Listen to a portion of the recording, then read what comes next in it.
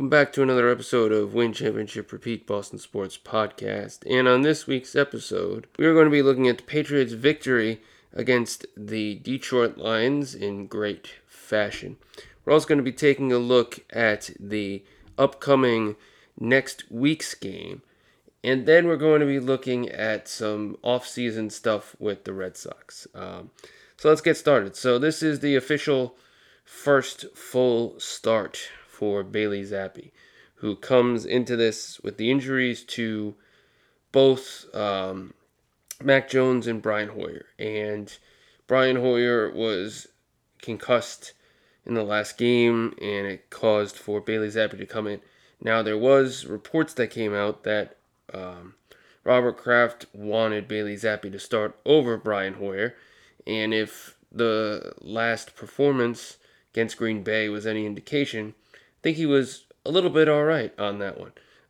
And in terms of what's going on right now, this was a very good game for Zappi, a very good game for the Patriots. The defense was the story of the defense and the game. Bailey Zappi, 17-21 with one touchdown, one interception, 188 yards. It wasn't his fault for that interception. It was the wide receiver's fault who tipped it into the hands of the cornerback there. Jared Goff had one interception, 19 of 35, 229 yards. The story for Jared Goff was getting it down the field, but couldn't get the touchdown. Couldn't really do too much. Ramondre Stevenson, 25 carries, 161 yards. It was his game. Damian Harris, 4 for 11. He was out with a injury in the middle of the game. Jamal Williams, 15 carries, 56 yards. Craig Reynolds, 6 for 24. New England and Detroit receiving yards. Jakobi Meyers, 111 yards, 7 receptions, 1 touchdown. Very good game for Jakobi Meyers. Hunter Henry, 54 yards. Ramondre Stevenson, 2 receptions, 14 yards. Tyquan Thornton's first game, 2 receptions for 7 yards. First of potentially many future games for him. They were going a little slow on it. Josh Reynolds, 92 yards. Craig Reynolds, 68 yards. Khalif Raymond, 5 receptions, 45 yards. Amon-Ra St. Brown, a quiet game in his return from injury. 4 receptions, 18 yards. TJ Hawkinson only had 1 catch for 6 yards. Not great. New England fumbled once, and they recovered it. Jared Goff fumbled it with the Kyle Duggar return for the touchdown. So that was pretty good for him. He had a touchdown in that game. Defensive-wise, we had a bunch of sacks, 2 from Matthew Judon, lone Patriot with sacks in the game. And we saw 0 from the defense. It was not a great game for the defense of the Detroit Lions. They did not look good. Patriots were doing all they could. Deshaun Elliott, 1 interception for the Lions. Jack Jones, 1 interception for the Patriots. Detroit kick returns. Maurice Alexander, 2 for 67 yards.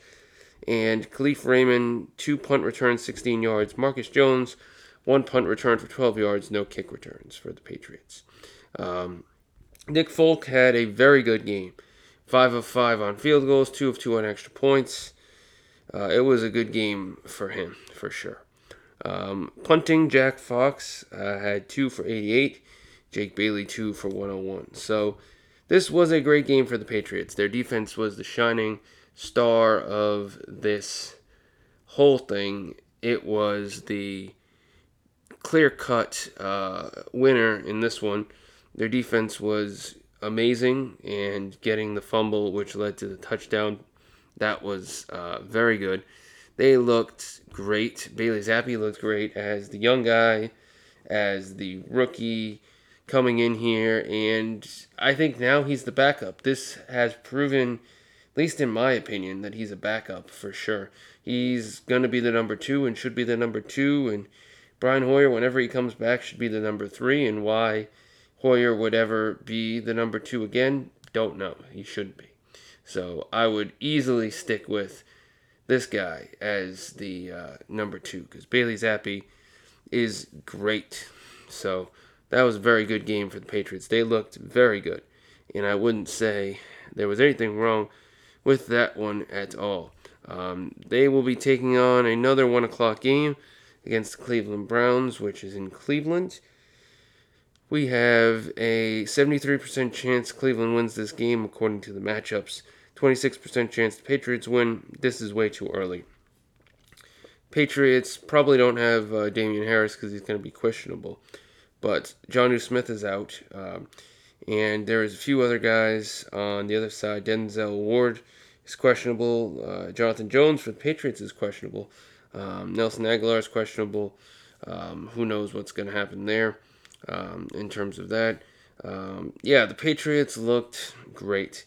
And this next game is going to be interesting. Don't exactly know what we will see from the Patriots at this point. And who knows where this will go. But it was a good week. It was a good week against a team that wasn't really that great. Dan Campbell made a few poor decision-making choices. And they were a team that was a high-scoring team through most of the season so far. And it really was one of those things where they just, for one reason or another, it seemed like they could not get it going today. And again, Amon-Ra St. Brown has come back from injury, which he was one of their best options, in the grand scheme of things. And so, it was a good game for the Patriots. And, Zappe proved himself to me as a clear number 2 for the Patriots, and I think you'd be stupid not to have that. But, I think they're overall just not a bad team. Now, this game just kind of dawned a few things on me, that the Patriots are looking at what could be a very good offseason, because they've structured their team in a way that they can have a lot of potential great draft choices. They have great young players. I think Jack Jones is proving to be a great rookie, as is Cole Strange, and I think also Bailey Zappe. I mean, Belichick has been building some sort of, cap space relief for the future, because he has Isaiah Wynn, who's going to be a free agent.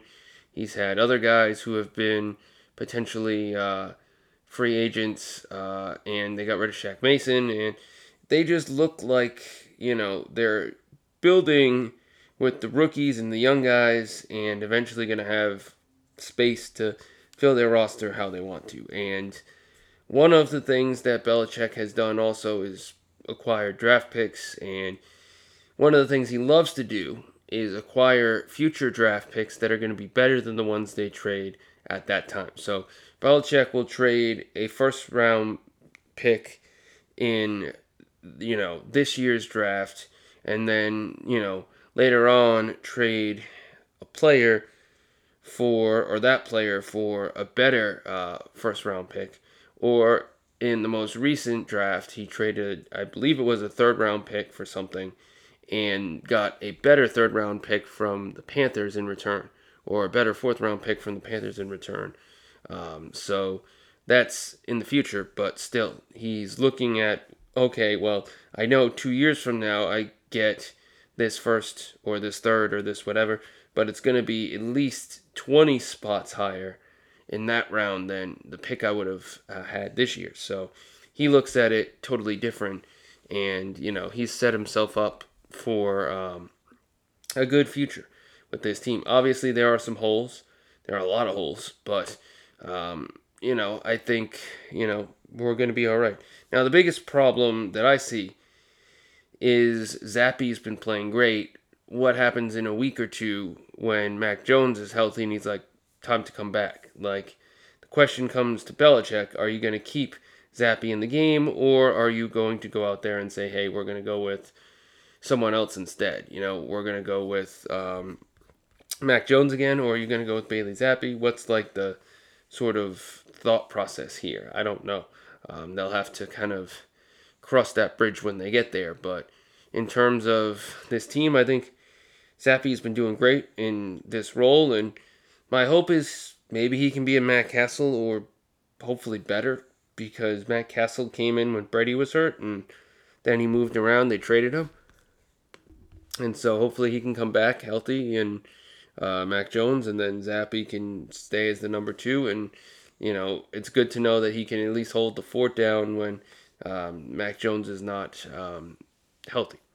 So it was a good game, and we'll see what the Cleveland Browns bring next week. Now, Boston Red Sox. I want to take a second to talk about the Boston Red Sox. Now, this is a team that had a terrible year. The Boston Red Sox were not good.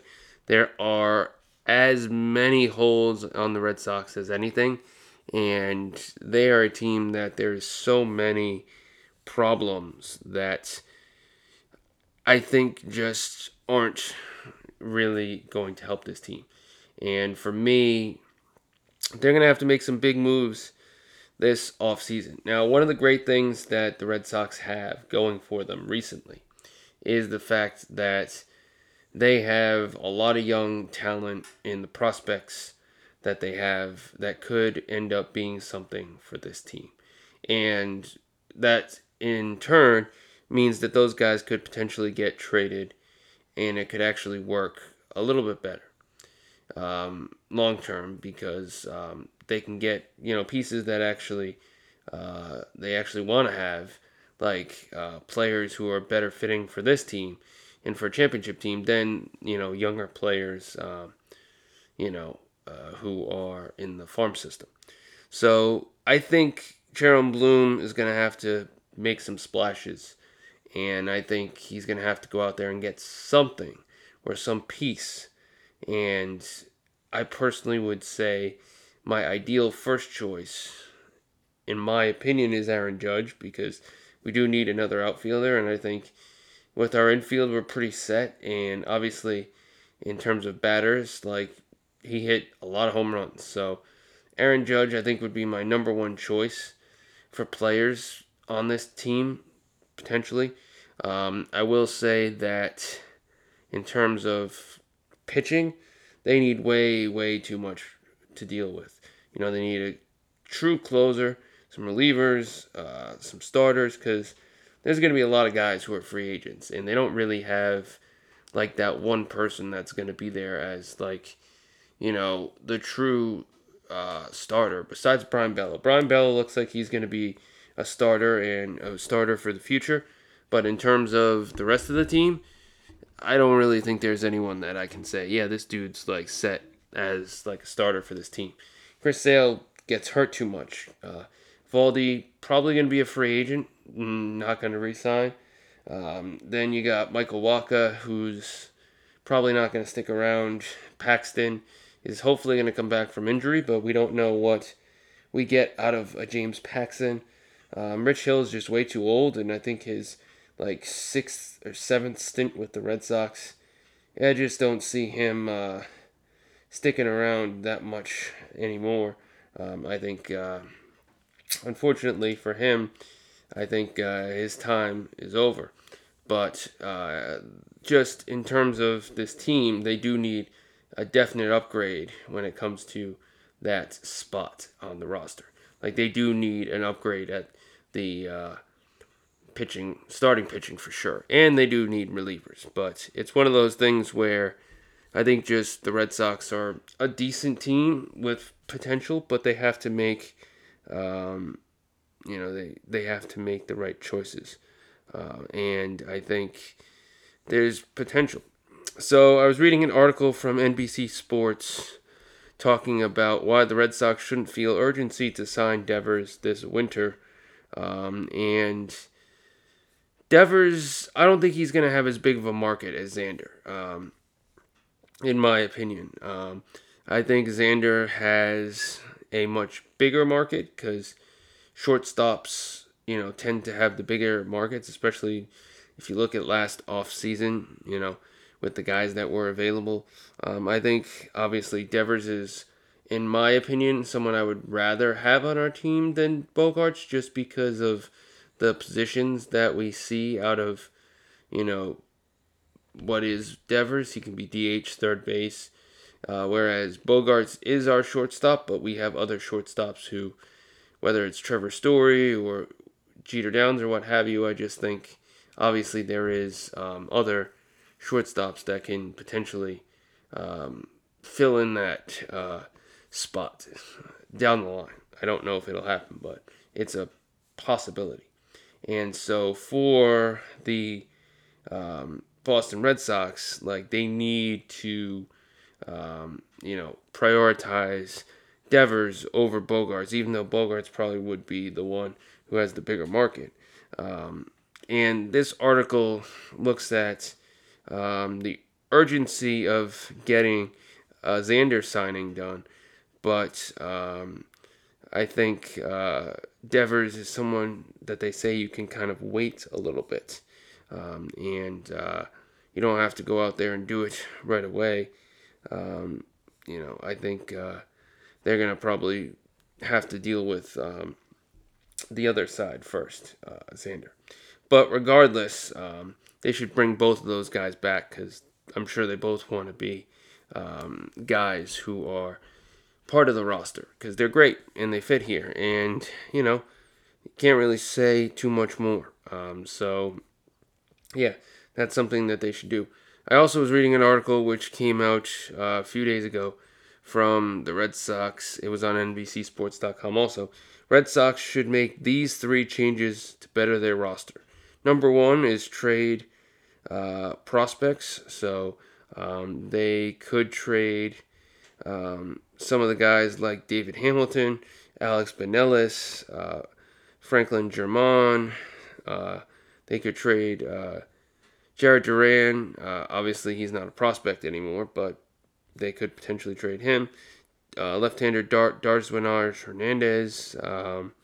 So, yeah, they could go out there.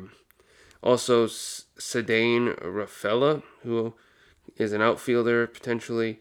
So that's something that they could invest in doing, is trading away someone like that. Make 1 impact signing for every 2 budget ones. So I don't really know what that means. My guess is like getting a bigger named player, and I don't know if that means 2 smaller ones to go along with it or what, but maybe that could be what they need to do.